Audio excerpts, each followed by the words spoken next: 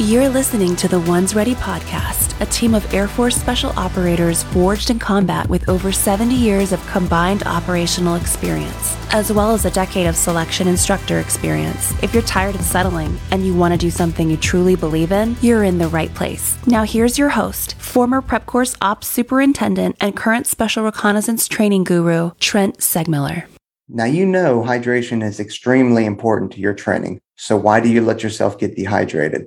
Check out drinkhoist.com.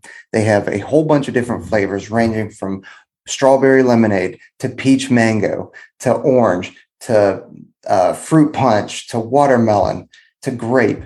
Fantastic. What's great is you can get ready to drink, bottles that are ready to go, no dye or coloring or anything like that.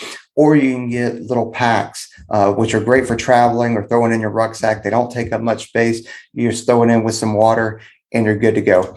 Drink Hoist is fantastic for hydration. It's got electrolytes, carbs, and fluids that'll help rehydrate your body. You can almost feel it working when you're drinking it. It hydrates better than water, significantly better than water.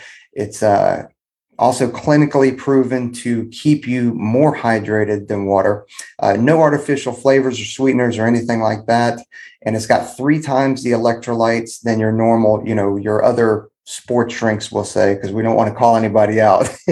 And they also have half the sugar as some of those other ones. So you're not getting an insane sugar spike after drinking these things.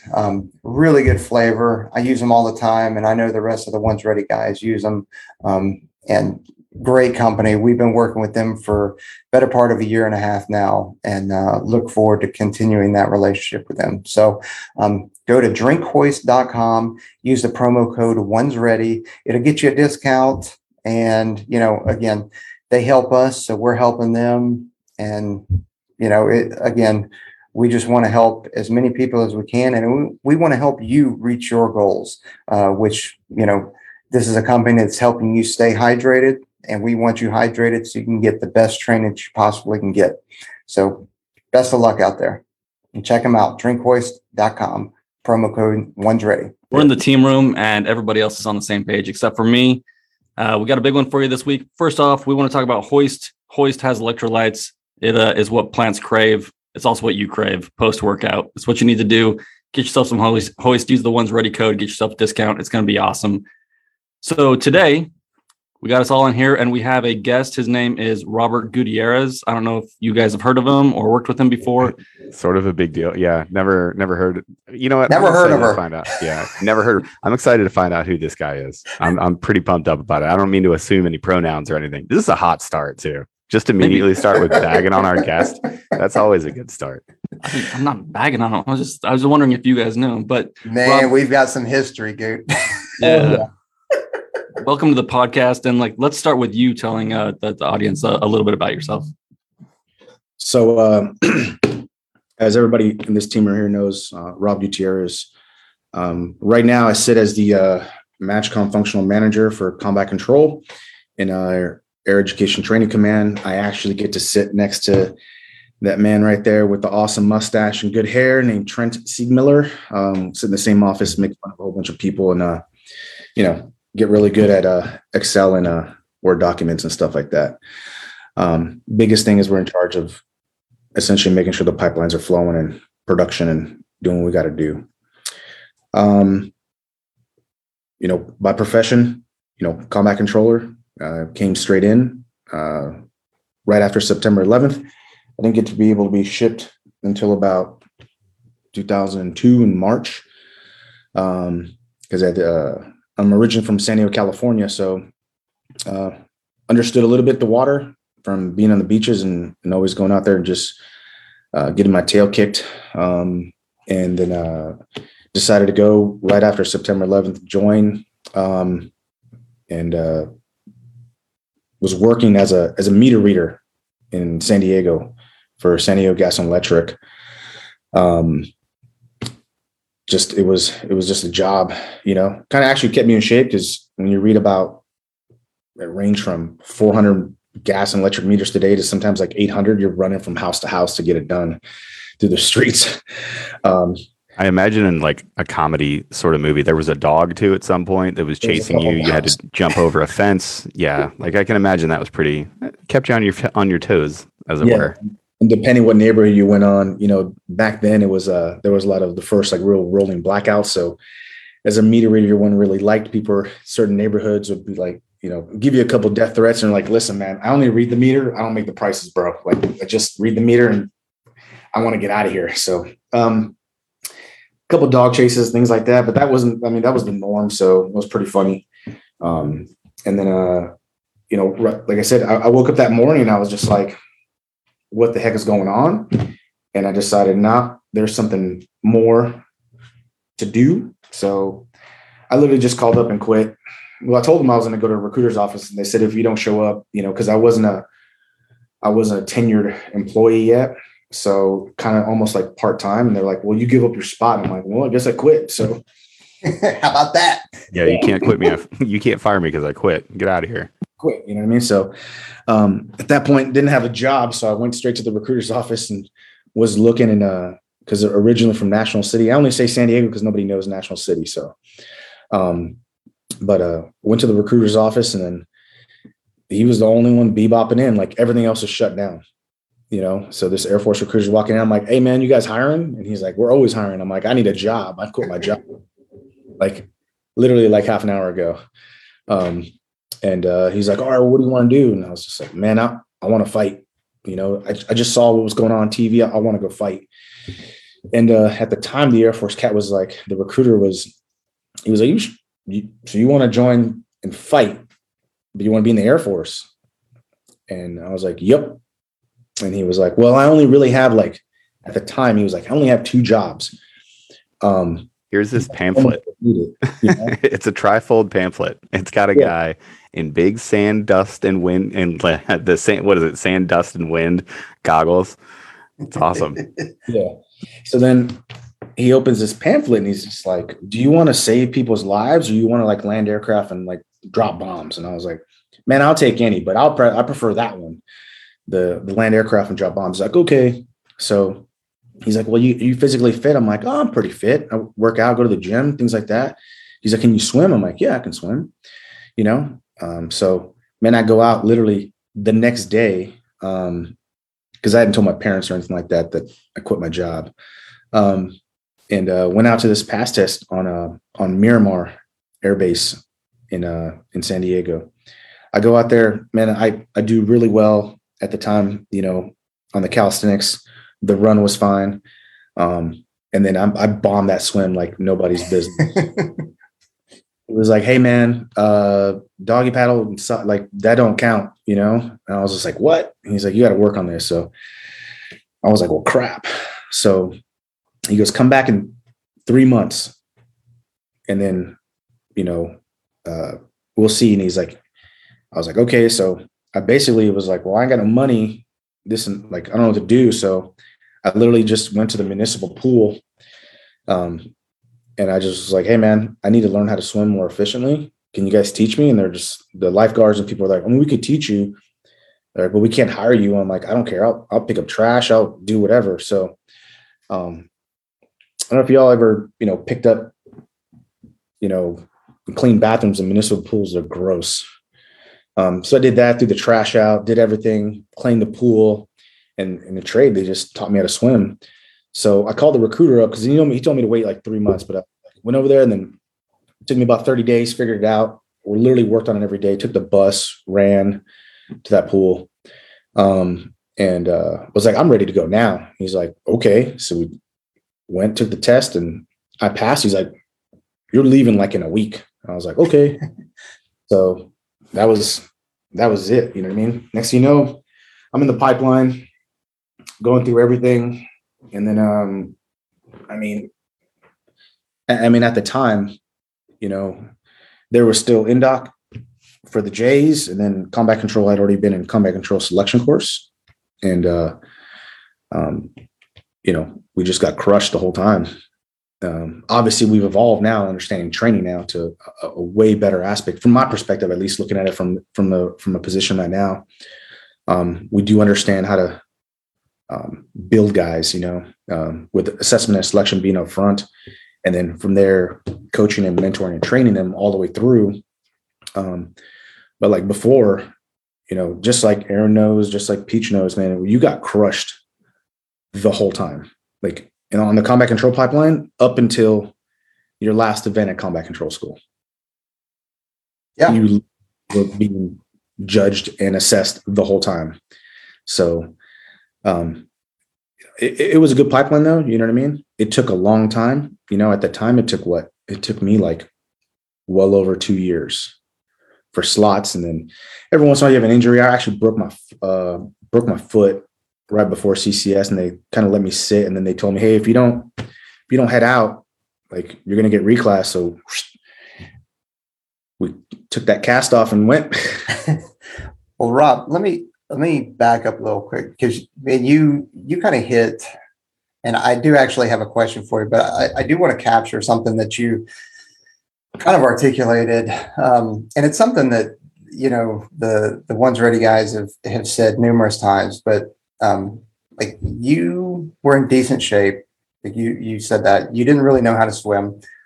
And we tell people, like, hey, just because you don't know how to swim, you can learn, whether it's through a book like Total Immersion, or if it's going to your local pool, finding the old man or old woman that is just doing laps every single day, tapping them on the shoulder and going, hey, can you give me some pointers? Can you teach me? Or like you did with the lifeguards. And then, okay, well, maybe I can't afford to, just like you couldn't, because you had just recently quit your job, and you do something basically what I'm getting at is, like, are there really excuses? Of course there are some excuses, but like, you made it happen for yourself. Like, so that whole, hey, I'm going this direction because I don't know how to swim. Well, man, you must not want it that much then. Like, I get everybody has their own thing, because there are areas that just, they don't have pools. I mean, they just don't, or they don't have year-long pools. So there are some legitimate, excuses, but I mean, you went and made it happen for yourself, kind of on a whim. You wanted to go fight, which you certainly did that later on, but like, I think that's pretty awesome. So I had an idea about it, but I didn't know to the extent that you did that in the pipeline. So so now going to my question, after I've done a typical chief thing and rambled. I got my message out there. Now I'm ready to talk. Yeah. I had these talking points, right? So I had to get these talking points out, but now I'm ready to have an actual, now we're going to go back and forth a little bit. Well, just wait until I piggyback off somebody. So, it'll behoove you to do it. So, yeah. Go ahead. So what, you were given two options: PJ, save people's lives; trauma medicine, high angle rescue, search and rescue, that kind of stuff. And then you were given the CCT option, landing planes, dropping bombs. So what specifically about CCT called to you versus pararescue? So to be honest, when I looked at the pamphlets and the recruiters essentially assessment, because at that time, even then they didn't really know much. The recruiters didn't really know much. They're just like, these guys, are going to be in the fight, and these guys are going to be rescuing people that need help. And I just looked at it differently, and I was just like, well, I kind of just want to go fight because I'm angry. And he also told me, he's like, also they have, they're all air traffic control certified. He's like, you could get a job working for the FAA when you get out. And I was like, that's not bad. Because, when you, being from where I'm from in San Diego, like, if you go downtown, the airport's right there off the coast, and you can just see all airplanes landing over and over and over and over again. And you're like, who actually talks to those planes and just lands them? You know what I mean? And then I did a little research. Because the interwebs wasn't super fast at that time. But did a little research, and I was like, oh, look at that. The FAA, that's pretty good. I can get a job right after, you know what I mean?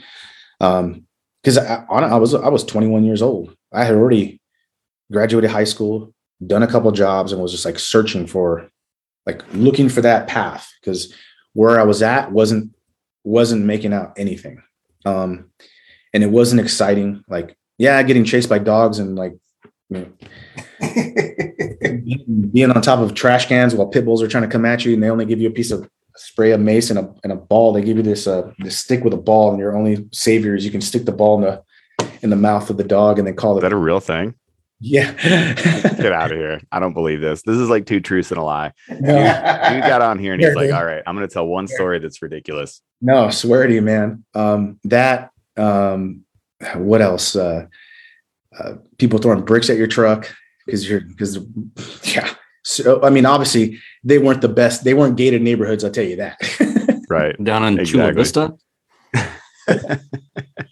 Well, it's funny, Goot, like, other than the fact that you're like good looking and experienced and an actual warrior, you and I have like a very, very close story, right? Like, other than the fact that you're good at your job and people like you tend to, other than that fact, like your and my story is really, really close. I spent a couple of years bouncing around Ohio and got in right after September 11th, same sort of thing. The only thing with me is that I was a swimmer. So that 3-month delay that you had, I didn't have. I literally, they were like, "Can you swim?" And I was like, "Yeah, 100%. I can knock this out." I was a 500 swimmer in high school. And then that was the difference in our 3 months, because I was in basic 3 months ahead of you. I showed up in January. So you showed up in March and we were around the same spaces, which is, again, where the similarities end, because you went on to have an amazing career. But I want to talk about the pipeline. You said something that resonated with me a lot, and it was the in-doc model and how the pipeline was back then. I think it'd be awesome for the listeners to hear you talk about exactly what the pipeline was. They've heard me complain about it, but maybe coming from somebody else, they'll realize it wasn't just me being soft. It was really the environment we were living in, because it really was. You woke up in the morning and you got your first face punch, and then you made it to lunch and you got punched in the face again. And then you trained until the end of the day. And if you could do that for, 10 straight weeks, poof, you're an operator. What was it like for you? Kind of like the same thing, right? So the only thing for us is sitting on the other side, because we would watch, from the combat control side, at the selection course there, at the time, I believe it was like 15 days, and it was just a beating every day. Right. And it was essentially like, how many guys can we make quit? Like, how many we can get to quit today?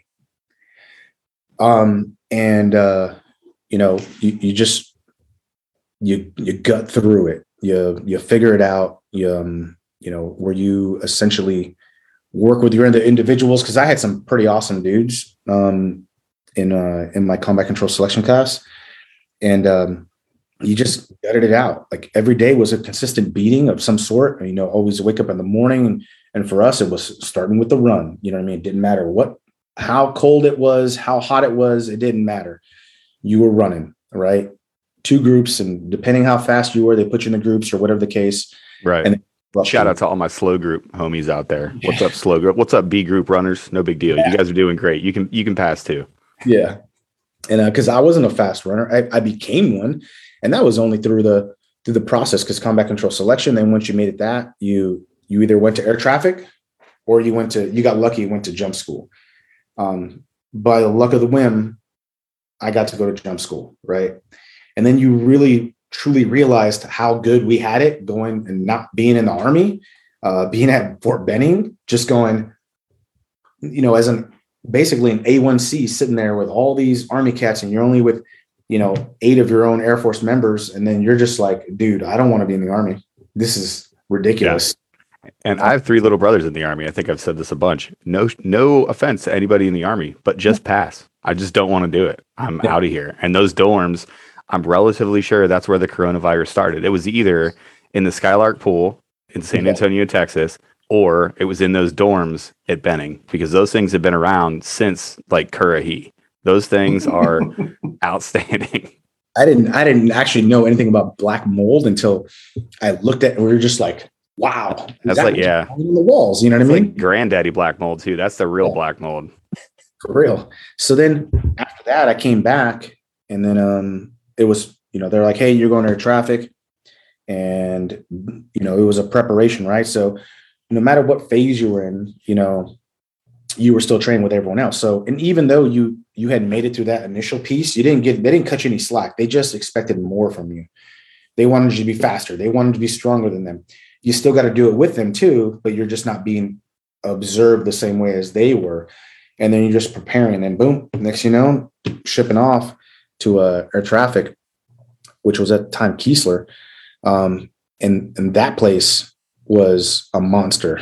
You know, I was probably in the best physical shape of my life at the time when I left Keesler, due to their workout program and regimen, and then understanding air traffic and getting through it. And it was just, you know, consistently, you know, train, eat, school, you know, study, sleep, same thing, repetitive.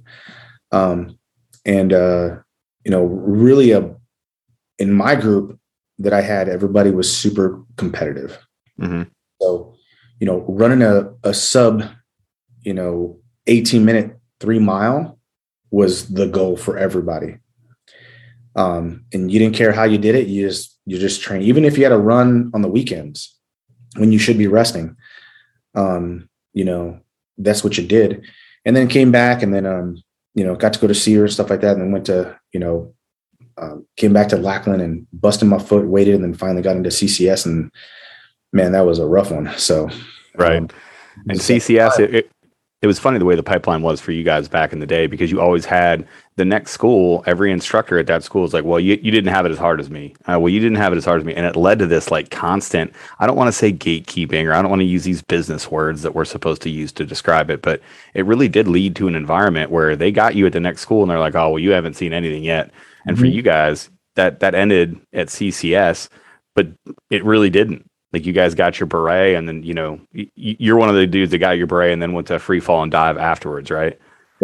Right. Yeah. Even then, those guys were getting tuned up. Like, you know, a combat control instructor at free fall school would pull you aside and be like, hey, man, you may have your beret, but you're not free fall qualified yet, so we're going to go for a run. Like, I never understood it. It was just a culture for you guys at the time. What was it like when you did graduate CCS? We always ask, because everybody remembers when they blouse their boots and get their beret for the first time. So what was it like for you? So, you know, like I said previously, I was kind of lost. Like, I was just lost in life. Like, what am I going to do? And it was, you know, growing up, I had I had a pretty good life. You know, both my parents worked hard. The good thing is that, you know, my mom and pops basically told me, if you start something, you finish it. It's real simple. And it was, you were viewed, not, I wouldn't say weekly, but just like, you know, the whole parents like, I'm disappointed in you if you quit. So going through a whole pipeline, I was just like, I can't go home or I don't have it in me to call my parents and tell them, man, I quit. That conversation is terrifying, right? Like, it's one of those things you wish you could put your feeling in someone else's head so you didn't have to explain it to them. But the dread of having, like, the dread of that realization where you have to call and tell somebody, hey, I failed. Like, because I got rolled back out of my second NDOT class. Like, I distinctly remember a phone call that I had to be like, man, I thought that I was going to be able to do this thing. I might not. I've only got one more shot at it. You know, I'm cross training.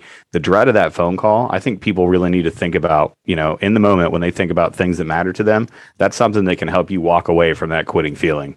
Is because when you have to own up and you have to be honest and be accountable, that sucks. Like, that fear of failure. You know, I think Colonel Black, when she was on, she said, you know, I have a fear of failure. You know, I fear regret. Like, that's amazing. That's a really good, you know, story from a guy like you. Because you can't turn around. Like, there's no turning back, you know?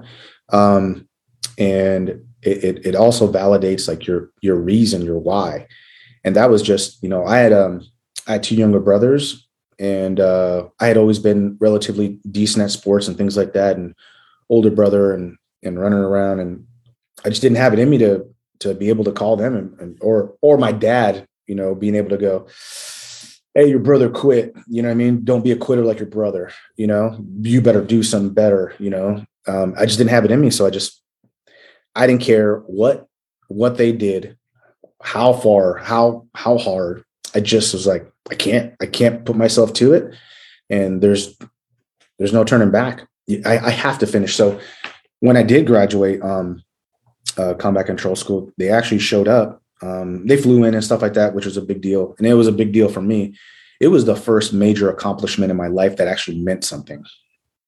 But that essentially I was accepted into something that or an organization or a brotherhood or something that just, because if you look at it, there's like 32.7 million veterans in the United States.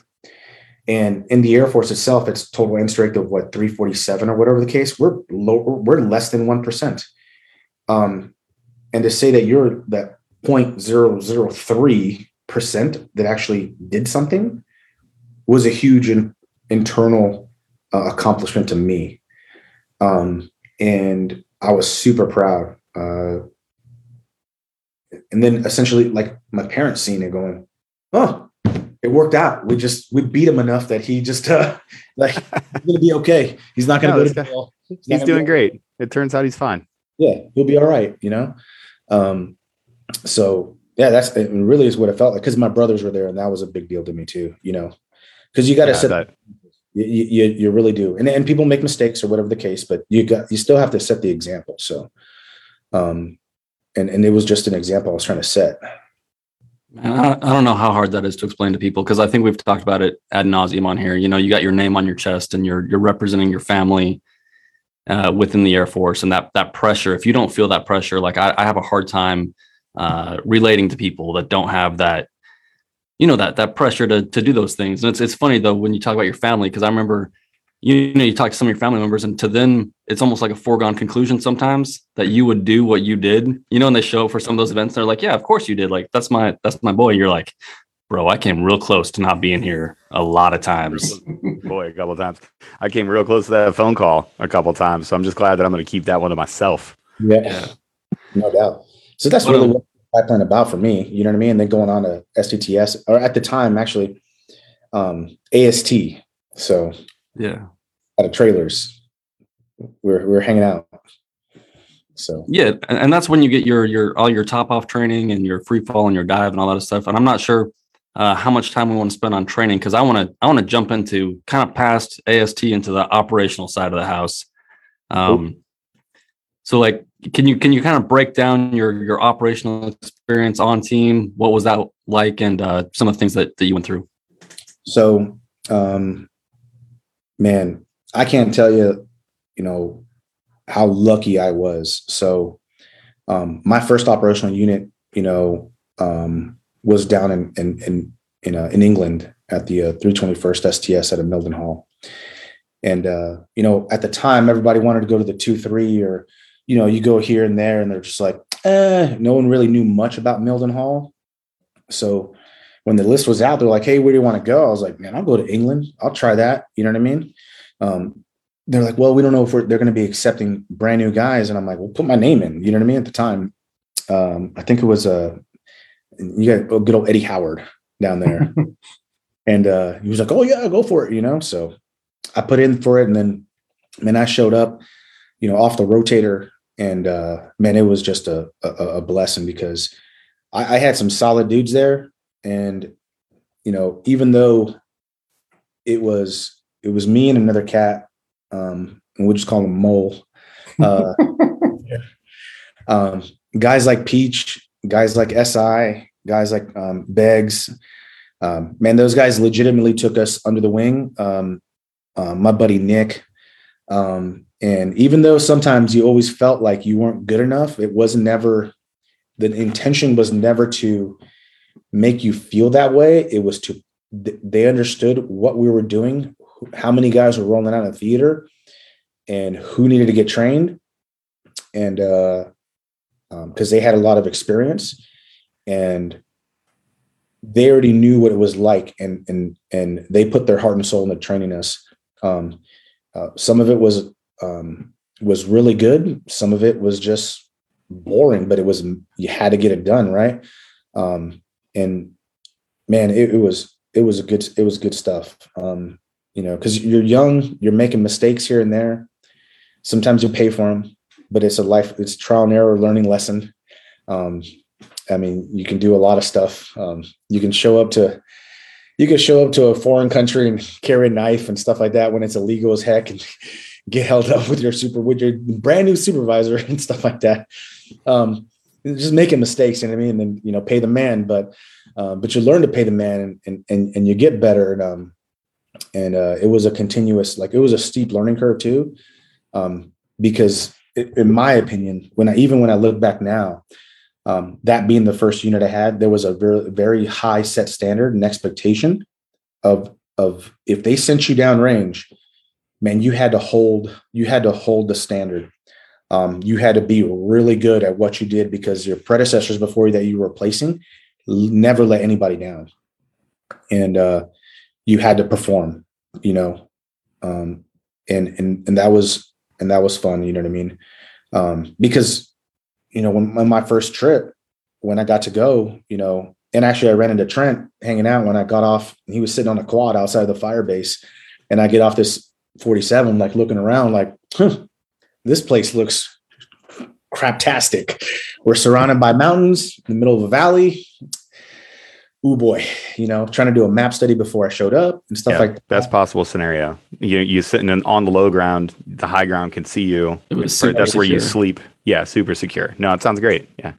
And I was just like, I looked up in the middle of the night. I was like, oh, and then I see Trent. He's like waving me over. I'm like, hey, what's up, buddy? He's like, hey, you goot? And I'm like, yep. He's like, we got to come in. Let's get out of here. And then, you know, everything started. I just picture did you hop on the quad and like ride like behind him, or was it more of an in front of it? I don't know why, but this is the like Trent left me. He was like, follow me. Walk nerd. I'm bag dragging. Nah, I think I took your Man. bags. Let me guess. Truth comes out. Combat controllers show up with so much kit. It's ridiculous that they can't drag it all off the airfield. So. And I love that you're like, he showed up with so much kit. I had to take my motorized vehicle and get away while he drug his bags through the rocks that I'm sure, like, I don't know where we get all this gravel to make these dumb fobs, but I guarantee that it was just all small, like golf ball sized pebbles. And you're just dragging a roller bag through there, making a track like a new guy. Good job. Good job, Trent. Way to hook the new guy up. Before I left for that rotation, actually, I basically brought like a million things, and guys like SI, friend of Peach and myself, went through my stuff, and another guy named Seth, we'll just call him Seth, and they went through my stuff, and they're like, you don't need this, you don't need this, you don't need this, you don't need this. This is stupid. Why are you gonna come in this? What's wrong with you? Blah blah blah. And I went from like 10 bags to like 4, just gigantic 4 bags in a box, and I'm just like, it was on the packing list, bro. That's why I brought it. Okay, well, the packing list is stupid. So, yeah, and then literally, I mean, that was a relatively calm area, but when you did get into it, it was ugly, like ugly. You know, driving up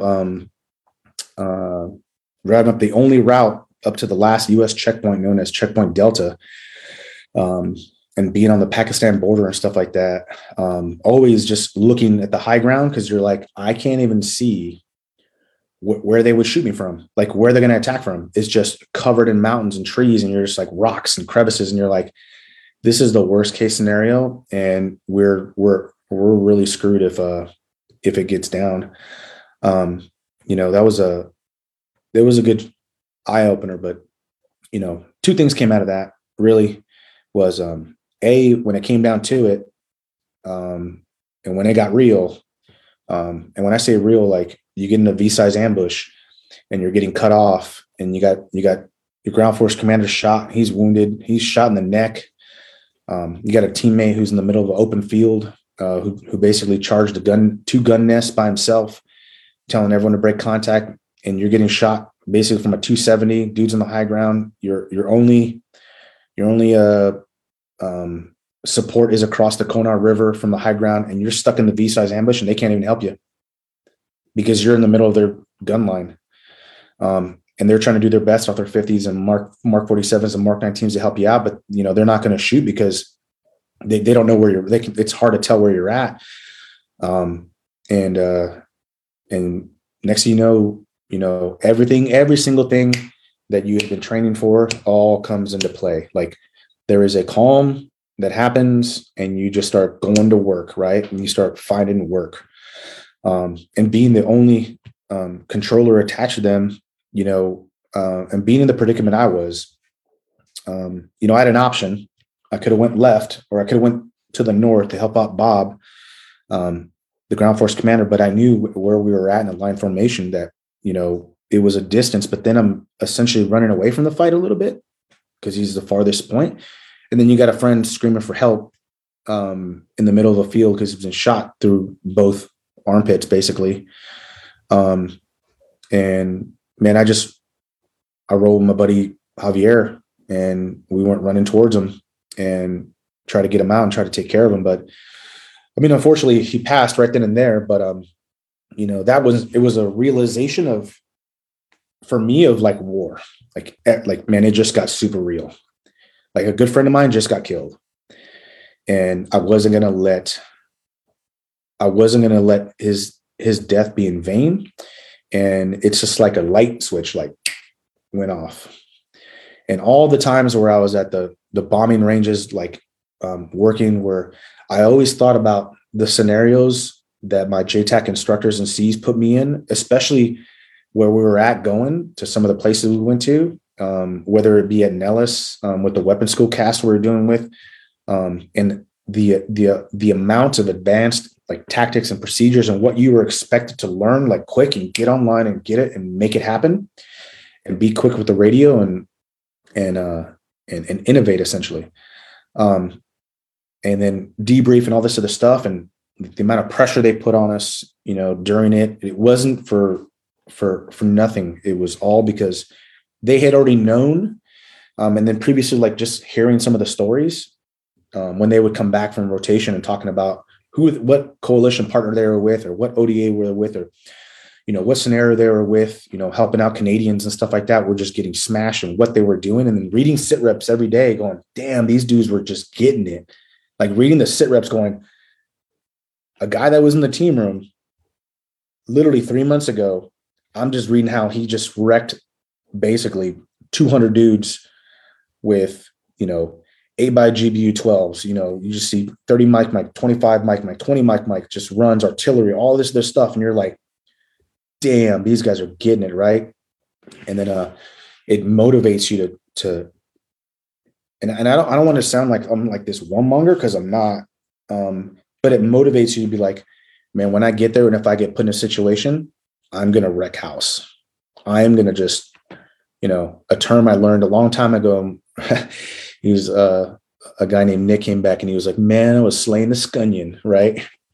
And I was just like, what does that mean? He was just like, you'll learn. Scunion. You'll learn, young buck. You'll learn what the scunion is. If I have to explain to you what the scunion is, you've never laid the scunion. So, being put in that scenario, I was just like, everything had clicked. And at that point, in the scenario I was at, basically, I got a dead teammate. I got multiple combatants basically coming at us from two crawling at us. I got my buddy Hobb who's been shot in the back plate. I'm trying to defend him, and then I got A-10s overhead, and I got a predator that's just dropping IR markers everywhere. When you start seeing it in real life under nods, and I'm telling him to give me a mark, and he's just basically hitting all these spots, and I'm like, we are screwed. Like I'm super effed if I don't do something. It's the whole mountainside. They're just lining up the whole mountainside. Good. Was this the operation that you were actually shot in as well? Or is it a different one? It's a different one. This was in oh, okay, cool. Whatever. But I still have the backpack where I kept my 117, and actually Pete, you showed me this green little backpack, this European one, and I didn't notice it until I got back. I had like 3 bullet holes in it. I'm like, damn, but it still worked, Yeah, I mean, just went to work and just started working the cast. And, when your first real strike is a danger close 30 mic high angle straight from an A-10 at 45 meters, man, it shocks you. You know what I mean? That's close. I mean, we talk about danger close, but 35 meters, that's spicy.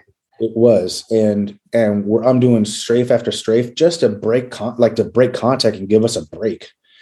And then, having to make a decision too, trying to stay in there and trying to drag, is it because he's a good friend of mine? Like I said, it's who passed away, Robert James Miller, and he was posthumously awarded the Medal of Honor. And he was the first SF Special Forces Green Beret in Afghanistan to be awarded the Medal of Honor. But when we were trying to collect his 249 SAW and he's completely blacked on ammo, he has no frags, he has nothing left, and he did it all. Like, we're trying to drag his body, but we're just getting crushed. At the time, I refused to leave, and I was like, no, we're going to stay here, and we're going to basically, man, this is going to be like an Alamo. We're going to hold it here. And being a young airman at the time, like, no, I'm going to stay and fight, but I got a seasoned, Special Forces Green Beret with me, Hav, and he's just like, if you're dead, we're screwed. So we're going to break contact and we're going to move to that terrace over there. And he pointed it out, and he's like, I'm going to move first and then give you cover. So when he maneuvered, I threw some rounds down to cover him, and we're trying to drag Robbie's body, but it was just a high volume amount that I was just like, man, he's right. Because at that point, there was no other JTAC other than at the fire base that knew what was going on. And we had called for a QRF that refused to come up from the conventional side. They said it was too hot, that they would sustain probably too many IED strikes and they weren't going to come. And we're just, man, the term, no one's coming to save you. Like, no one's going to come help you. So with that being said, I broke contact, and then, after, I think it was like about 4 or 5 gun runs, just starting to get to work. One thing that essentially always come back to me is how, we always got really used to digital items, digital GPSs, daggers, plurfs, all this other stuff, whatever the case. And I remember, when I first got my initial JTAC evaluation from a guy named Johnny Beals.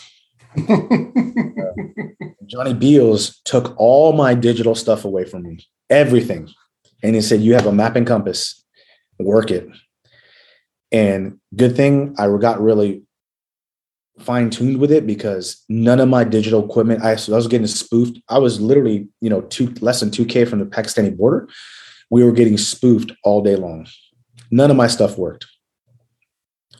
And, when you're using a rangefinder that that you just calibrated 3 hours ago from that elevation, and that distance is probably about 100 meters, but it's telling you 622, something's wrong.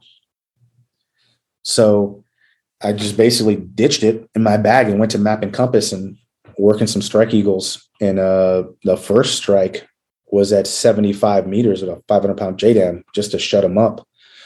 And then kind of hold until, because we knew they were going to try to go grab Robbie's body. So, and just holding them off until a CCP was built for the other guys that were wounded, and then consistently working and breaking contact to get back. And then eventually we had some friendly assets that came to help us out with a 50-man force and basically push and fight the whole way. And, that op started like at 9 p.m. I mean, we didn't get back to Naray where we were at until about 4 o'clock the next day. I ran through probably 4 sets of 5590s, 3 embedder batteries, consistently, to the point using artillery, everything we have. And it all just comes to play, and I mean, we did it. We at a high cost. Obviously, when you lose one guy, it's a high cost.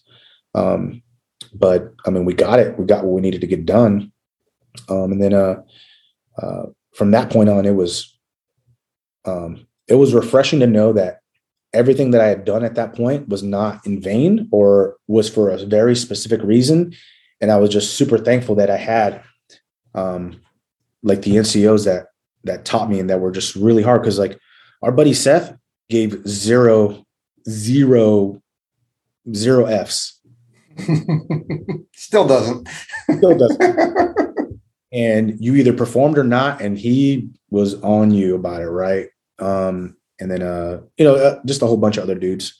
And then, there's tons of experience there too. Like, going back to OEF and then going to like Africa and stuff like that and doing the real bread and butter of our career field and surveys and figuring all that stuff out. and being able to do that and prepare, because, we just never know where we're going to fight. We never know. And it's a good thing because, there's a lot of stuff going on all around the world, and you have combat controllers that are out there preparing the operational environment to bring in the world's, largest fighting force, at least the most experienced one out there. You know what I mean? Oh, for sure. And once that troops in contact goes up, isn't that an amazing feeling? Not the fact that you're troops in contact, but troops in contact goes to the radio, and everything, you're the guy on the ground. Everything just starts happening and things start showing up. People start calling you on the radio. They already know your call sign. They already know your frequency. They have an idea like, okay, you guys are in some trouble. Like, what's up? And everybody's just mentality flips, and it's, what do we got to do to get you guys out? Like, what do we got to do to take it to the enemy and get you guys out? And it's a great feeling. Oh yeah. The initial troops in contact, call, it just like every air asset and everything out there is at your disposal now. Like you have the keys to the kingdom, and it's only one person with a technical expertise that could just straight destroy everything if necessary.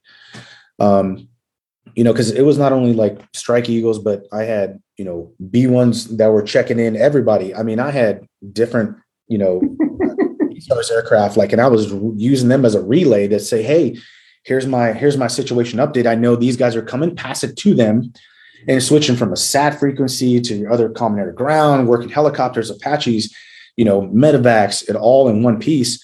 And it's just, you're the man, and everybody, no matter what rank you are, everybody's looking at you. They're looking at you to do your job and to do it well, because they can. Perform. Yeah. And I'm not against, there's some good JTACs in the Army. There's some good JTACs in the Navy. But being in the Air Force, and this is what we do. So, a lot of them like to hand that duty off. They'll be like, no, that's you. I'm like, yeah, you're damn right. I got this. You know what I mean? This is what we do for a living. Let us be the SME and let us do this. Right.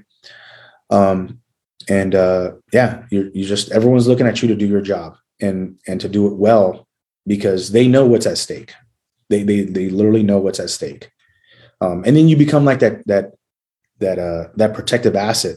There's plenty of times in different other places too, where, be in the back of the gun truck and shooting and trying to use as a mark and things like that. And they're just like, why are you standing? I'm like, oh, I need a vantage point. And they're just like, okay, well, hey, shift and maneuver a truck to kind of give you defilade so you can do your job. You know what I mean? I'm like, dude, why are you doing this? Cause you're the only one. You're the only one with the wand. So, so what it can come down to is, there's some other stuff out there too, but I'll leave that for another day. He's already alluding to a part 2 already. Yeah, dude, that's how you do it. I do want to pause here real quick, because I don't think people quite grasp, because it's just the way that you lay it out, and it's just how you are. I've known you for a long time, and I know how you tell stories. You're no good at it, Coot. Yeah. So it's very bad when you berate your guests as a podcast host, but I'm going to do it. So just so people are tracking here, you go out, you're on a mission where the Medal of Honor was awarded. You get out of that. Luckily, Pete just kind of alluded to it.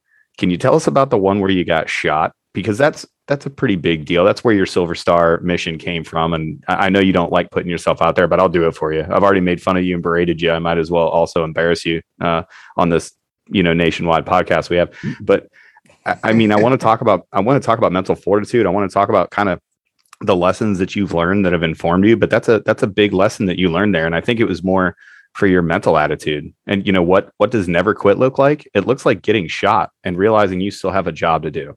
And we can't put people in dire physical consequences, during the pipeline, but the pipeline prepared you for that. Can you kind of just, first of all, we'd love to hear the story, from you, because it's an awesome story. We want to get it out there, but can you tell us how that story, your pipeline and, trying to get under those 18-minute runs at Keesler and trying to figure out how to swim in 3 months just to get in. That sounds like, mental fortitude, all over, one of those attributes that we look for. So first of all, let's just hear the story. How'd you get shot? So,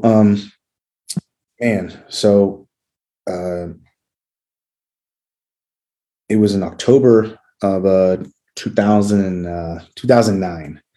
I was out. I left early because at the time, my daughter was still in the womb, and I wanted to leave early for a deployment. That way, I can get home for the birth. And luckily, a spot popped up, and I was at the Mighty 2-1 STS at a Pope. And they're just like, "Hey, can you leave?" I'm like, 100%. Like, I'm ready to go now.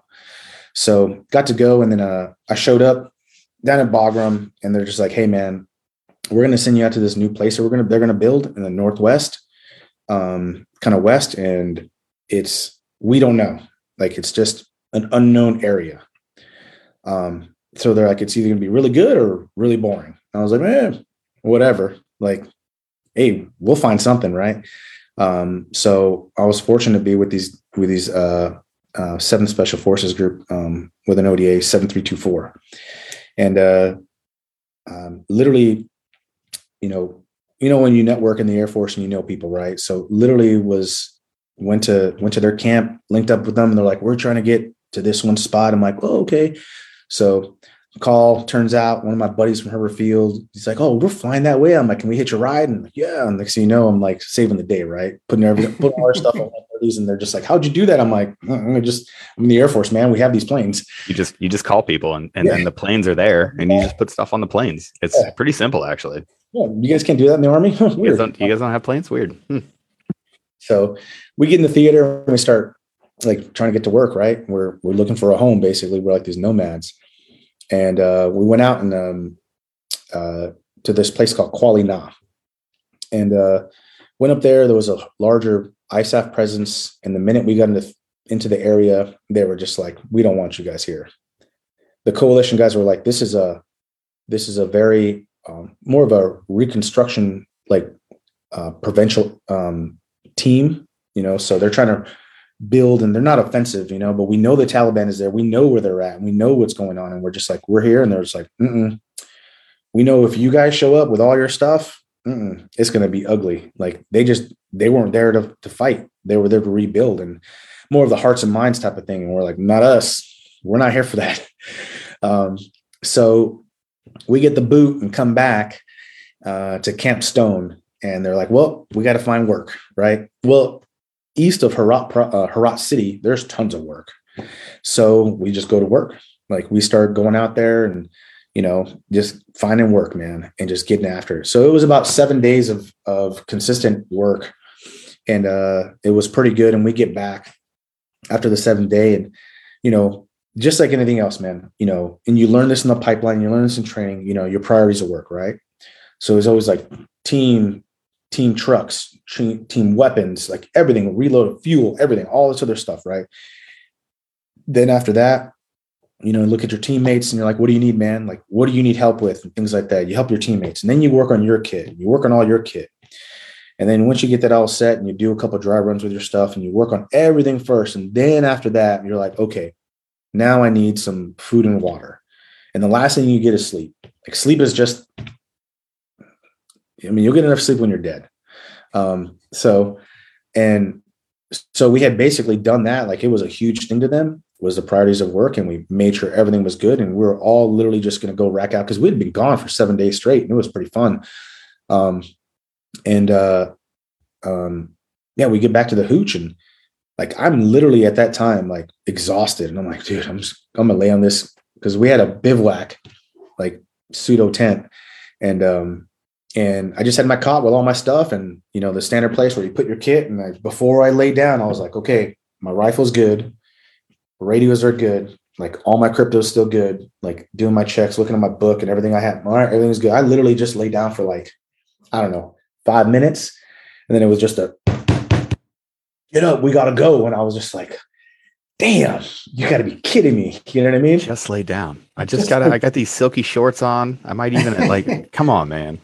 Right. So then we go to the talk, and they're just like, "Well, something came up. We're going to look after that. We're going to go after this dude." And I was sitting there watching the ISR feed, and we see this cat walking, and he's probably from our fire base, he's probably about 10 clicks, about 10 clicks to the north. And we knew the area, because the area was known as a town called Shiwashan. And we had just like 3 days ago, we're in that area, just getting after it, right? And this target here had basically popped up, and they had been looking for him for about 6 years. And he just popped up, and he was walking with his security element and walking through the streets, and like we knew it was him. Like, I'm like, okay, we're gonna go get him. So this was probably like around 4 p.m. And then I'm like, all right. So, and I literally start going to my fires guy and say, hey, I want this, I want this. And my big thing at the time was long loading capability, ISR, guns, rockets, and targeting capability, right? Always asking for ISR, no matter what, manned but armed. Now, granted, being that far west and north, in the what's called the air tasking order, which Peach and other guys are familiar with, like that's a long flight. It's not like it's 75 minutes from a tanker. So I wasn't going to get anything right away that wasn't already scheduled. So we put in for it and said, hey, we're rolling out. So we go out, we grab a partnered force, which is only like 12 dudes that we had just been training who weren't that really good, to be honest. And start doing the real quick sand table and start walking over everything and, doing our rock drills, because rock drills are important, and where we're going to go. And I had already a route scheduled, mapped, grids, everything, sent all my stuff out. And I was like, well, they're like, hey, we got anything coming in? I'm like, we'll find out. Maybe. All I know is, what's sure. that? Maybe. Maybe. Yeah. Why did you respond with a question mark at the end of that one? I don't know.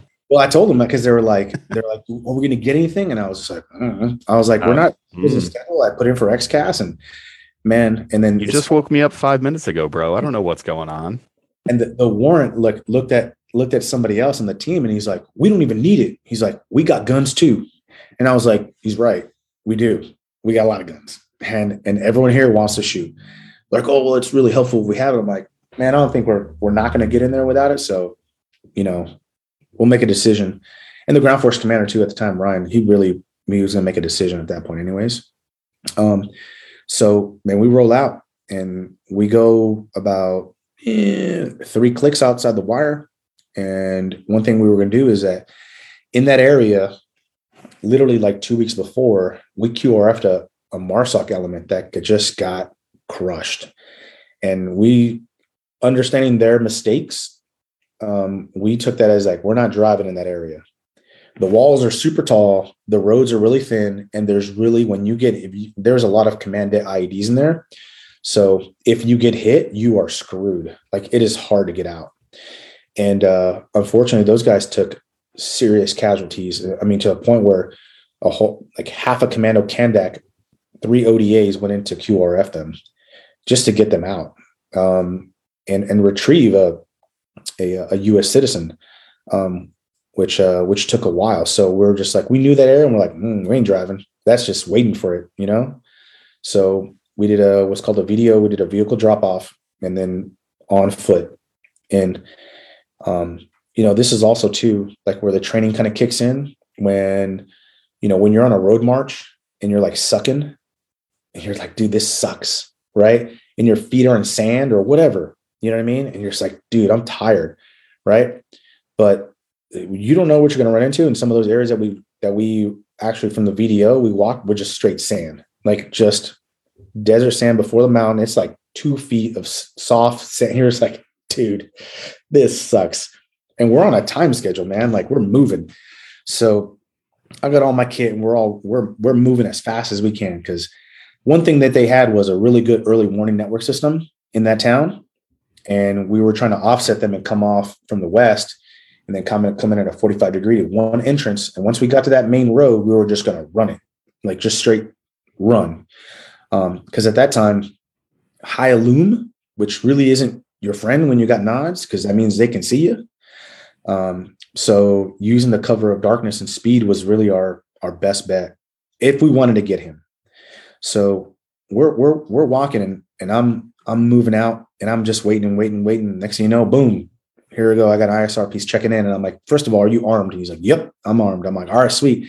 Hey, you got all the products? Yep, I got the products. I'm like, all right. I want to, no kidding. I told him, I was like, I want to mark on every turning point where we hit, so my guys see it and up front in the line formation, because we're moving out. We're going to be moving quick. So, they were up for it. And those guys you couldn't hear. So we're about 3 clicks into that 7K walk-in, and 3 clicks, and then boom, set of Vipers checks in, and they're like, hey, we're checking in 2-2 block, blah, blah, blah. And I'm like, okay, hey, all the information still up correct. I was like, hey, I'm going to need you to offset 15 nautical miles to the north and hold, because what we didn't want to do was spook this cat. So they're like, okay, we'll offset. And I was like, hey, you start using TTPs and stuff like that, things that I learned previously, just to keep an eyes on the enemy and keep an eye on us, because like I said, super well-known area of like commanded IEDs and dudes in culottes up on top, and they're watching and things like that. And I'm like, hey, keep an eye out, because if you see someone, let me know, because then we might have to change. And that's the absolute worst feeling, walking in somewhere and you're just walking past people that are observing you. Like they may just be, maybe you're just awake at 4:00 in the morning, my guy. Maybe you were out farming at 3:30 a.m. when I happen to be coming to this Kalat village or, this little compound. Yeah. But also maybe you're observing me for that early warning network. It's a terrible feeling. Oh yeah. And especially because we know, like, man, it's unfortunate. Those cats that hit those IEDs before, man, I saw them after and it was just mangled. And I'm like, dude, I don't want to step on one of these. That's going to suck, So we're moving, and I get all the marks. Everything's as planned. And we get to our last, we're running through like trenches and everything, trying to get there. And we have some other dudes with us too that were, that had some capabilities, and just to triangulate and know that our target was there. So we get in there and we get to our last, our LCC, which is a last cover and concealment point. And, at that point, right before, I had a VDL device, but I mean, you're that close, you don't want to use it. You know what I mean? Because it's bright, and even under whatever the case. So I had mine put away, and I was just talking to the aircraft and make sure everything was, good to go. And telling the ground force commander, I'm like, hey, everything's set up, like they're ready to pounce. And they're giving us an update, and they're like, yeah, we got 2 to 3 enemy fighters on the rooftop. Appears like they got dogs on the outside in the north perimeter. There is some foot traffic on the eastern portion of the target building, because the target building itself, from your guys' vantage point, I had it split in half. So Alpha and Bravo. Alpha was connected to Bravo, basically, that we found out, but still around the same walls. And they're like, there is multiple movement in Bravo. Alpha 1 is still good. I'm like, okay. I was like, we're moving, right? So dudes come up for the breach. Like I said, my team was really aggressive and they wanted to get after this guy. So literally come up, they knock their breach and they start running, right? In the minute they hit that and started running that room into the building, the target building, like those guys on the rooftop they just got up and started shooting. And they just didn't know we were coming from. So, and we're coming from the south into an alley. And the first building was there. So they come to the gates, and those big wrought iron gates that they have and stuff like that, and they busted it to get through. And what happened was there was a wall just short of that gate. I'm sorry, just after the gate going eastbound. And so we're maneuvering. I'm looking up and I'm telling them, hey, we're troops in contact right off the bat, right? I tell Viper, I'm like, hey, push in. So they push in, come in overhead. And it just happened that I looked down the alleyway and these guys were quick. Like, just, there was a dude coming out of a door with something long barreled in his hand. And I was like, oh, snap, son. Oh, no, son. Oh, he's coming to the fight with a llama. I'm about to get out of here, dog. Right. I gotta get out of here. He's toting llamas. Shout out TIP. That's who started saying that, toting llamas. Anyway, go on. So then I post up and I have this Afghan interpreter with me who was a straight G. And he posts up next to me and we just let him have it, right? And we're giving it to him. At that point, it was an immediate threat. So it was like, I got to take it out. Everyone else passes us up. I didn't hear the last man or the tap, So didn't feel it because we're getting after it. And then dude opens up on his belt-fed weapon and there was this cow tied up right there. Oh no. Shout out to JT Article 15. Get Jared Taylor on the phone right now. I think I know how this is going, and we have somebody that has some experience here. And man, we use that thing as straight cover because he belt fed all into that poor cow, just getting and I was like, damn, right? So then we get after it. We actually neutralize that. And the thing is, what still shocks me to this day, you neutralize the cow? I don't feel like that's an important part of the story, you. the threat. Right? Oh, the threat. Was the cow the threat? Never mind. I'm sorry to interrupt. The bell-fed weapon, right? And then he had an ammo bearer that was coming out, and he got it too. And it still shocks me to this day. Like, I looked up, and those guys were looking for us, and they could not figure out where we were at. So at that point, I hear on the radio, like, "Hey, Rob, come in the house. Rob, come in the house." I'm like, okay. So I tell the interpreter, I'm like, "Hey, get in there." I tap him. He goes running. I turn around and basically hold my rifle up, and then I was like, "Hey, you're going to cover me?" And they're like, "Yeah, we're covering." So then I just go sprinting in the house. And it was like 30-meter sprint. And I had never been so fast in my life or as skinny. That 18-minute 3-mile at Keesler's paying off, baby, because here's you and your kit, and you gotta beat some feet, man. You gotta use them getaway sticks. I went heavy too. And because I didn't know how long we were going to be there. So I went heavy. And when you got antennas all over you, man, you're the prime person to get shot. So I come sprinting in, and I just hear it's funny. I used to watch Black Hawk Down before I joined. I thought it was awesome. Still one of the best movies for me. Right. There's a scene where they're like, "Hey, a hiss means it's close. The whiz means they're shooting at you." You know what I mean? When they start talking about it, for me, that was a legit thing. Like, and you're like, "Whoa, they're shooting at me. I got to get out of here." So beat feet go inside, and I'm just like super thin. And that's when I figured out, I was like, "Hey, what's going on?" And, Ryan, our ground force commander, had been shot, basically butterflied his whole back leg all the way down to his Achilles. Oh. And I was like, damn, right? So then I was like, okay, well, we're gonna have to work a medevac for him. And I already had preset medevac sites, you know what I mean? One to the west, one to the south, one to the east, and we didn't want to go north. So if we had to, we had one. And I was like, okay, so start working it, start talking to my planes, my aircraft, and say, hey, what do you see? And then it was just like, we got guys shooting out the windows. Closest third is about maybe 10 meters, if that, maybe 10 meters on a 2-story rooftop, just, shooting at us. And then across the way, there was another compound, and they started shooting RPGs out of walls and stuff like that. And good thing they can't shoot for shit, because, those RPGs, they take a certain while, before it ignites and before it turns on. And they were a good distance, and they were just tagging the walls. They just happened to not. Like, if one would have came through the doorway, all of us screwed.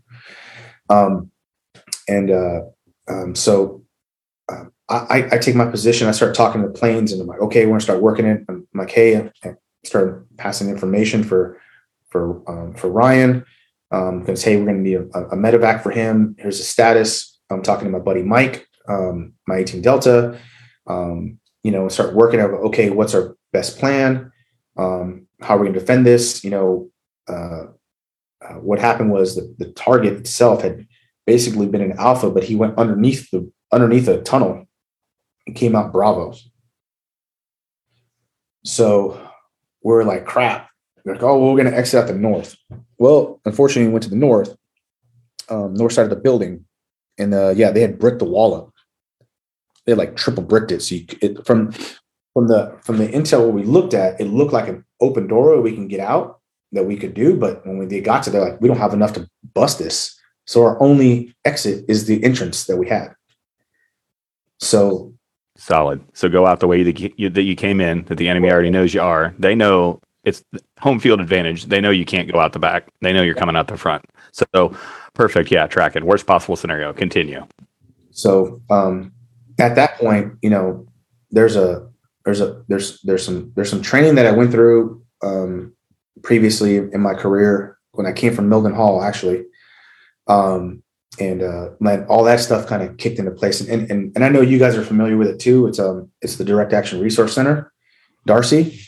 and nothing but like, where's my cheese is like in my head, you know? And we're just absolutely running around in some random area. Like, where's my cheese? Where's my cheese? Where can I get it? Where can I, like, how the hell am I going to get out? Right. And every situation of just like moving from room to room, like, and just keeping composure and doing everything is all coming to place.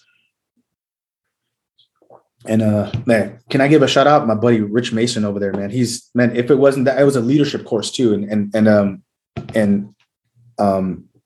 you know, I learned a lot from there. How to stay calm, composure when people are shooting at you with gas masks and all this other stuff. So it just keeping my composure, got okay, like there's multiple dudes shot now. And I'm like, okay, all right, well, let's work this. You know, I got some dudes like screaming at me like, hey, you need to put a bomb in there. I'm like, hey, man, you don't understand. Like, I can't put a bomb in there. Like, if we put a bomb in there, we'll be all dead. They're just like, you need to do something. And I'm like, talking to Ryan, do something. Yeah. I'm like, Ryan, what do you want to do? And he's just like, you know, he was like, get after him. I'm like, well, and as the controller attached to them as, you know, being the JTAC, I'm telling him, I was like, hey man, the only thing they had on them right now is that, like, for instance, this ISR piece has a he's got a Hellfire missile, but it's got a thermobaric like warhead to it. It'll literally at that distance, A, frag us, but B, like burn us to death. Like, that's not an option. That is too close. I don't recommend it. And I said, we can't do bombs. You know what I mean? And then at that point, he's like, okay, well, let's figure it out. Right. So he has this meeting with the team sergeant. And so I post up security, right? And the warrant's there. We're doing cross coverage right at the door. I'm shooting at the door. He's shooting up. And essentially he's taking rounds. We're taking impacts on the wall. He has to reload. He's like, I'm out. And then he was jammed. So he busts out. And, you know, for us, security's number one. So good for you. You fill the gap, right?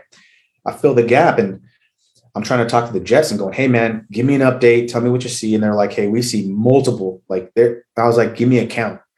So what was, you know, what we expected 10 to 12, when he starts going 25, 30, there's 40 dudes. And I'm like, that is not good, you know? And they're just crawling everywhere, coming through the gates. And we're just like, damn. So at that point, I took a risk and I stepped out the door and tried to slide and look up and try to get a beat on who was shooting at us, and basically made contact with both those guys. First guy made contact with, done. I didn't see his buddy to the left-hand side, took a shot. He took a shot, and when it impacted me, it basically shot me through the shoulder and the chest, zigzagged around, came out my lower back, broke all my ribs, cracked my scapula, you know, punctured my lung. And man, that was a doozy. Because that was a doozy. That's the best. I got to be honest with you. That's the best description anybody's ever told me about getting shot. I've heard a couple people tell me what it's like to get shot. A couple people I've worked on, and no one has ever said that was a doozy. Yeah. So, I mean, the only analogy I could think of really too is like if you were to take a baseball bat and swing and hit somebody in the ribs or on the side, but the size of the dude is probably like Mark McGwire in his prime with Balco. That's what it felt like to get hit. Yeah. Yeah. So it was just like instant, and then, you know, shoot. And then just like this overwhelming, like just, I wouldn't say pain, but controlling like feeling to where I just dropped, like it just dumped me. And I was on my hands and knees. I remember my rifle was slung, and I was like, what just happened? Because I've never been really shot like that. Like, I've been cracked in the helmet a couple of times when I was with Zach and Shock Valley and stuff like that, but I'd never been hit like this. So I didn't know. I had assumed I just took the armpit shot. So I was like, fuck, I'm fucking done. Like, damn, you know? So on my hands and knees, and I went to go call Mike, my Delta. And I wanted to go, Mike, but the minute I went like that, it was just like, I felt just blood coming out my mouth, and it was coming out my nose. And I'm like time stopped at that point, because I was just like, what is happening? Like, what is going on? Like, I can't breathe now. I'm starting to bleed everywhere. I'm like, damn, I'm screwed. So I was like, you know what? Real talk. Did you think that was it? Were you like, what is this is it? Yeah. I was like, well, if this is how I'm going to go, it is what it is, you know? Like, there's certain things you can't turn around from, right? And I was like, well, this is probably it. And this you got two options. I could just roll over and just lay there, or I'm gonna do my damn job. Simple, right? See work, do work. Yep. So I was sitting there, and I wasn't sitting there. I was on my hands and knees, and I was like, "Screw this," I'm getting up. So basically, like, got up on my knees and was just like, yelled Mike as well as I could. Blood's coming out of my mouth, and I'm like, "Mike, I'm hit," And Mike comes, literally like peels the corner and comes and grabs me, and just like helps me drag inside. And I'm just like telling him, he's like, "Where are you hit?" And I'm just like, I'm trying to talk to him, but at this point I can't even talk, because that's when my lung had completely collapsed, and the other one was starting to come out, and I was just like, I can't breathe, So, and I hear all the aircraft trying to, call me, and I'm like, I need the aircraft. I was pointing my finger in my ear, and he was like, "You can't breathe." I'm like, "No." And he was trying to do a piece. So he wanted to take my whole kit off. I'm like, no. I was like, I can't hear the aircraft. So, the magic man that he is, he pulls out his needle decompression equipment, you know what I mean? And just like pulls my kit back. I just felt the finger, and he goes, "Hey, this is going to hurt." He told me, "This is going to hurt." Bam. And he just gives it to me. Silent medic right there. Hey, you're going to feel a slight discomfort, my guy. Yeah. So then he hits me with it, and I'm just like, ugh. It hurt. And I was like, damn. Right. But then he just pulls it out, and he goes, "Tell me if you feel any better." And then it took about 30 seconds, roughly 30, 35. And I was like, and then I could start breathing. I was like, oh crap. I'm like, dude. He's like, "Talk to me, tell me." And I was just like, "Bro, I'm shocked. I don't know. My left side hurts." So opens up my cummerbund. And then, I've known Mike already for a while. And when I hear Mike going, "Oh shit," I was like, what? You know what I mean? And he is just like putting me on my side and just going to work. And he's just stuffing me left and right. And he's like, "I can't find your entrance wound right now." He's like, "But your main one is," he put his, got a seal on there and everything, and come running back up. And then I get back on the mic. And at that point, the Vipers have been calling constantly. And they thought, like, since I was out, because I had another command net going on with the fires guy, and I can hear their conversations. And they were pretty close to doing a strike with that November model, AGM 114. And I just called them off. I was like, no. I was like, 3-4s back up. I was like, I got control. So they're like, "Oh, okay." You know what I mean? Like, "Oh, okay." And I'm just like, dude, you were going to smoke us. You know what I mean? And I start working it. And by that point, my Vipers were getting low on fuel. And I was like, hey, and at the time we had a certain ROE, right? The ROE was, you had to do a show of force or flare. Then you had to work with, guns, and then rockets, then bombs. It was an escalation of force. So I was like, hey man, 1 and 2, I need a show of force. Number 2, I need with flares. I was like, I need you to come as low as possible. I was like, I told that Viper pilot, I was like, we're in a bad spot. And I was like, we're going to get overrun. So man, they came in and that was the loudest show of force that I've ever heard. Cause there's a video still out there, and the dudes on the rooftop, those Vipers came in so low and so hard. One dude jumps off the rooftop. Like he just jumps. Full afterburner. Yep. And he jumps off. One comes in, number 2 comes in with flares. And right when number 2 pulls off and he's like, "Hey, 2's complete." He's like, "We're both bingo fuel." And I was like, oh crap. My intent was to come in like thinking about it. You know what I mean? It was to come in with guns, with their armament. Even though the 20 mics wouldn't have done much, but it's something, you know what I mean? But he's like, "Hey, no worries." He's like, Hog Flight's checking in. They're 5 minutes out. And he's like, "We're passing everything to them." And I was like, "Tell them to contact me on this net." I look over, I talk to Ryan. Ryan's kind of, in a tough spot. He's still getting worked on. And I was like, "Here's our options, man. What do you want to do?" I was like, he's like, "Well, we got to get out of here now." And I was like, "Okay." He's like, "What can you do?" And I was like, "Well, I got A-10s just checked in, and our best bet," I was like, "our best bet is a strafe." And he was like, okay. He's like, what are the options? I'm like, we have no other options. I'm like, they all got big bombs and we can't do it. I was like, the fratricide is just too high. We're going to get killed. I was like, I need your initials though. I go, this is danger close. I'm like, this is really danger close. I need your initials. Are you okay with this? And he was like, do the best you got. And he goes, F it, RVK. And I was like, all right, let's get to work. Right. So I hold back position where I'm at and trying to hold security. And Mike's just basically one knee on top of me. And I'm starting to talk to these hogs. And that checked in. And I was telling them, I was like, hey, I need to request a high angle strafe. All eagles are in Alpha 1. I was like, I'm going to request a southwest to northeast on 1. I was like, hey, and I'm going to need shooter. And they were like, you want shooter? I'm like, yeah, we're in a bad spot. I was like, I got multiple fighters. And he goes, yeah, we see them. We got to count. He's like, and it seems the ISR checked in and it says, hey, there's 2 vehicles with multiple fighters and trucks coming from the east, moving towards your location. And I told Ryan, and he was like, get them in faster. So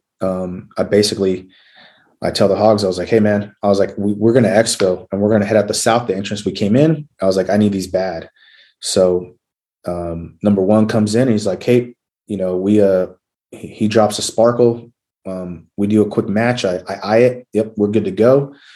And I'm running through my 9-line real quick, which was already pre-done, basically. It was just a couple things that were necessary. And, closest to friendlies. And he was like, give me that distance. I'm like, less than 10 meters. And he came back and he was like 3-4, say again. He's like less than 10 meters. And I was like, yeah, it's like 20 feet, man. I'm like, they're literally on the rooftop right there. And he was like, okay. He's like, I need ground force commander's initials. And I was like, Romeo Victor Kilo. And I was like, let me know when you're in from the southwest, man. And we'll go to work. So, and he's like, I'm inbound 18 seconds in the turn. And I was just like, give me a tally target. And, he goes, tally target. He goes, I'm visual friendlies. Cause I had one guy with his IR strobe in the window, basically. And I was like, we're all to the west of that. We pushed everyone inside the house to the western portion of the wall. The only person that was at the doorway was me and Mike. And he comes in and he's like 10 seconds. And I gave him a clearance. And literally right then and there, I just was like, man, I didn't ask for a lot, but if there's one thing I was like, I need to get through this. And, and I'm a man of faith too. So I was like, hey, I need it now. And sure enough, man, he comes in. That was the loudest damn explosion I'd ever heard in my life, man. And when those things impacted, like he kind of pseudo hit our building, but it was because it's an aerial weapon. It's not a precision weapon. But when you hear 30 mics, being pickled off and it's just impacting, you're just like, like my left eardrum, went out right there. So, did you guys make it? Was it? What? Did you live? Like I'm on the edge of my seat here, dude. Like what happened? Well, they come in for the strafe, right? And I'm telling Mike and I'm telling everyone 10 seconds, get down, everybody cover down. And I had this conversation with the pilot. He's like, everyone get down, blah, blah, blah. And I'm like, man, we're in the best spot we could be in. So when he comes in from the strafe, Mike kind of jumps on top of me to kind of cover me and shield me. But I was going to keep my head up because I wanted to see the impacts. And we can't help it. Like, I want to see impacts, you know what I mean? And it was just like instant, like white flashes, just like, and then my ears, and I'm like, the whole ringing, for a while. And like the blast itself, like shook the hell out of my head. So I was just trying to like shake it off, like pretty sure. I mean, obviously I got a TBI from it, but like now I understand it, and then, I just came up on the mic. I was like, hey, good hits. I was like, number 2, same direction, same restrictions, let me know when your tally target visual friendlies. And he's like, number 2's in, same, boom. And he comes in and strike. And after that, it was like eerie quiet, like nothing. So with that being said, like everybody got up, Mike helped me up and we're like, hey, we're heading southbound, 3-4 in the element's going to produce south to Sparrow for an HLZ. Cause at that point too, I was already calling for the one to the west, but the the CSAR element was not American. It was international, and they refused to land over there. They're like, it's too hot. We don't have an armed escort. We're not going in there. You got to go to the south. And I was like, damn. Because I looked at everyone, I was like, we got to go to Sparrow. And they're just like, that's like a mile away. I'm like, hey, dude, we got to get out of here. We got to get out of here. So we basically, everybody breached up on the wall and kind of held their composure. And I said, hey, I need one more for cover. So they came in again with a strike, but it was directly south and north. And they crushed that whole B building and crushed it hard. And then the ISR was telling me, hey, when those strikes came in, all the QRF that were coming from the east for them, they all booked out. They all ran off and they just held. So, because we didn't know that there was a lot of other stuff in that building. So once that thing hit, it covered, and man, we walked out. Like, we walked out of that joint, went, bypassed our LCC and then just kept going. And we were kind of paralleling their QRF and kind of got into a little bit skirmish with them, but then they kind of just peered off because some Italian Mangustas checked in, and those are just old Apaches basically, and we're hovering and stuff like that. And we just walked it. So we get all the way down to the HLZ site, and it's this big field. And man, my lung drops again, and I was like, damn it. And I was like, hey, Mike, I was like, I can't breathe again. So he puts me up against the wall. Absolute ridiculousness of this story. You're just like, yeah, my lung kind of collapses again. So I'm like, Mike, it happened again. And Mike's like, oh, dude, okay, I'll be with you in a moment. Air Force guys are so needy. Oh, these guys are so needy. This guy's like, oh, I'm bleeding, and just saved everybody's life. Well, the thing is, because, man, I had thought it was hot, right? Because Harai was still hot in October. So you thought you were just sweating, but you weren't. You were bleeding all over the stuff, weren't you? Fucking arm. Classic. God, fucking these patients, man. The job would be great, honestly, if it wasn't for all the patients, because they're always bleeding and they're, oh, I'm dying. Yeah, I get it. Come on, man. So he braces me up against the wall, and then the thing is, like, I looked at all our what left of Afghan force we had, because a lot of them ran. They just took off. So we had about 4 of them left, and they were just staring at me. And I got my back up against this 20-foot wall, and he pulls it out. I'm like, oh, not again. And he goes, don't be a pussy. He's like, you already got one. And then bam, he hits me again. But at that point, man, it was like, oh, thank God. Right. So, and the European, the ISAF counterparts, they wanted like an old school T formation for an HLZ. So I had already cracked bundles set up, IR ones, because they're only they picked us up on a Super Puma. Only one pilot is on NAS. The other one's not. So basically went out, planted it, 7x7x7 to the T, and 21 at the back end for the tail rotor. And I was telling Mike, I'm like, bro, I'm like in and out of I'm like, dude. And he just kind of sat me down, and I was starting to freeze. Like, I was frozen, like inside I was just freezing. So he gives me a space blanket, kind of holds security for me. And then finally they come in. Well, these dudes land in this they land in the compound just to the east of us, and they come up and then they're like, hey, we're ready for load. I'm like, you just landed in an unsecured HLZ. I built it for you. And they're like, come to us. I'm like, nah, screw you. Come to us, man. You got a helicopter. You know what I mean? It's unsecure, and we got to take that compound before we can go. So they're like, oh, it's unsecure. So then they take off. They do a racetrack, and then they come in and land. And at that point, the rest of the ODA, because there wasn't enough room on the helicopter. So we had our wounded. We had a couple Afghans wounded. We had Ryan. We had Mike, and then the other Delta with us. And then at that point, man, I brought him in, landed him, got up. Mike helped me. And then we walk over, and then I did a quick handover with the A-10s that checked in and took over. I said, hey, these guys need an armed escort all the way back to this point where essentially they had built a corridor for us, for them. And they had about 2 clicks to run through. And essentially the A-10s basically hovered on station, and I switched the channel to them and gave it to them. I still monitored it, but I gave TeamNet. And then they guided those guys all the way back to get to their corridor, to get to their vehicles. And then I was the last guy on board, and basically crawled my way in. And on those Super Pumas, they had like litters, and 2 guys were in the litters, and I just kind of like sat there and just got on board with Mike, and he's like, stay awake. And I'm like, what? And he's like, stay awake, you know?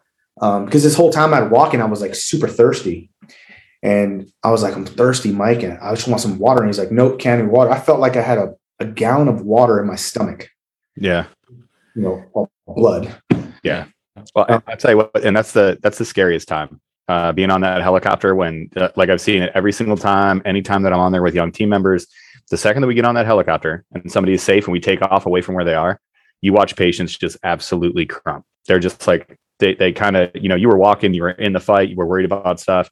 You know, the fact that you had this 18 Delta, whoever Mike your 18 Delta is, deserves all the credit in the world, because it's obvious he knows, you know, not only for giving you the medical treatment that you needed that arguably saved your life, but, you know, the fact that he's like, whatever you do, don't fall asleep, don't get too comfortable, you know, stay in the fight until we get where we're going. Because that's when it happens. That's you get a guy on the helicopter and you take off and you watch that guy, he's like, oh, okay, cool, I'm just going to take a little nap. And sometimes they don't wake up. So yeah, the thing with that was though, that the Italians wanted to do like this big triage and kind of like stabilize everybody. And Mike was in there. He's like, we need to get the F out of here. He's like, there's a hot LZ. He's like, we got to go. And they were like, oh, it's hot. And next thing you know, we're taking off, you know, and it was like a 5-minute flight to Herat. And there was like a level 1 trauma. So they didn't have much. But I remember like coming in and out and I just see Mike like, wake up, you know, wake up. And I was just like losing it. You know what I mean? At that point. I remember, at that point, I don't remember like landing, but I remember like staying awake, like, and, you know, being transferred to a litter and then going into the center and then doing all their work. And then, I just like passed out at that point. Cause the next time I woke up was, in Herat, but, they had the J-mount bird come get me. So big props to the STS and the stock and everything, using that bird to come get me. And essentially like I was more at ease because I was in and out of consciousness, but only when I was hurting. So for instance, like they had a Lithuanian hand surgeon who was working on me. And, so I got 3 scars on my chest because this guy decided to give me chest tubes and miss every single one except the last one. Like each one woke me up and I try to give them the old right hand, you know what I mean? They were trying to embrace me and stuff like that. Cause it sucks. And no meds. I didn't take any morphine or nothing the whole time.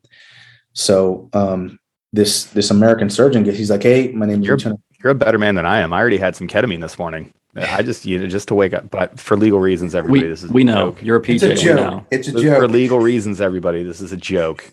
Yeah. That was something I had pre-done with Mike. I said, hey, if I'm bad, don't give me meds because then I can't control. Like I'm done. So that was already a preset thing we had already in place. So he just didn't offer it to me. And then the next thing you know, I'm being loaded on this 130 and, you know, off to Bagram we go, you know? And then I got, you know, in and out of consciousness here and there, you know what I mean? Or whatever the case. And then the travel back to Launchstool and then all the way to Walter Reed and stuff like that. But, yeah, it was the only thing not the only thing, like a real thing is, you know, the whole reason we exist and the whole motto of never quitting is for a reason. And it's for that kind of type of thing, you know what I mean? And it applies to like a lot of things in life in general too, you know? And if you have the fortitude that you can build it too, I believe, you just have to believe yourself. And I think that's where we're going to wrap this up. I think we're going to set up part 2 because we go about an hour on these things and this has gone a little long. So Rob, as long as you're okay with it, I think we're going to set up another time to leave it on this cliffhanger of Rob survived, what happens after this and everything else. But I think we learned a lot here today about training and the mindset it takes to get through that and why everything is so important, obviously seen through the lens of your experiences. So if you have any shout outs or any way that people can get a hold of you so they can look forward to part 2. For me, man, you know, a couple shout outs real quick is my buddy Kevin Edgerton at 18 Alpha Fitness. That guy helped me out, especially in my recovery. Once I got to Texas, that guy does amazing work. You know, also just the organization that's always supported me. guys like Peach, man, like, they believed in me, even though they probably doubted sometimes, like, man, I think this guy's not going to make it, and those guys taught me so much, like Peach, like I said, SI, Nick, and all those cats, they believed in me and prepared me for what I had to, you don't know where you're going to run into. And I was just happy to execute, because it's their work. It's all their hard work and effort they put in. And I just put it into fruition. I just executed what they taught me. So it's a huge piece and blessing to have them. I'm up for another one. Easy day. So we want to talk pipeline stuff and all that other nerdery, but this one was so good, just straight up war stories, that I hate to involve pipeline in the fun part of it. So we'll bring you back on as your you can talk about pipeline changes. And I really want to pick your brain too, because with your extensive experience and you were in it, the old way, and now you're part of that new breed, working at JBSA and moving towards the future, whatever that looks like. I think you have a lot of great input as far as that goes. But man, I want to say thanks for coming on and thanks for sharing your story about what happened. That's just an absolutely insane story. Anytime I've heard it, and obviously I've heard it from you before. So, it was nothing new that I heard here, but it still is, one of those humbling experiences, because that's what people out there want to do. They want to be, maybe not get shot, maybe not be on, more than one Medal of Honor, Silver Star mission. I think maybe that might not be the goal, but the goal is to do what you did, which is answer the call. We have a job to do, and we have some things that we need to get after. And, it's a testament to, not only the people that brought you up and the entire team, but it's a testament to what we are in these career fields. When it's time to go to work, you got to go to work. And sometimes, unfortunately, you don't feel like going to work. Sometimes you'd rather sleep in, or sometimes you get shot in the chest. Either way, we still have a job to do, and we still have to press forward and get it done. And, you're the epitome of that. So Goot, from us to you, thanks for coming on. We really appreciate it. No, I appreciate you guys. You guys do some great work. And then, I know you guys are giving good information to those candidates, and, all those candidates out there, man. I mean, I was a nobody. I was literally a nobody, and now, I'm lucky to be a chief in the Air Force too. And I feel finally like I'm somebody, that can help. So, it is what it is. You just can't quit. You just got to want it more. That's all it is. So.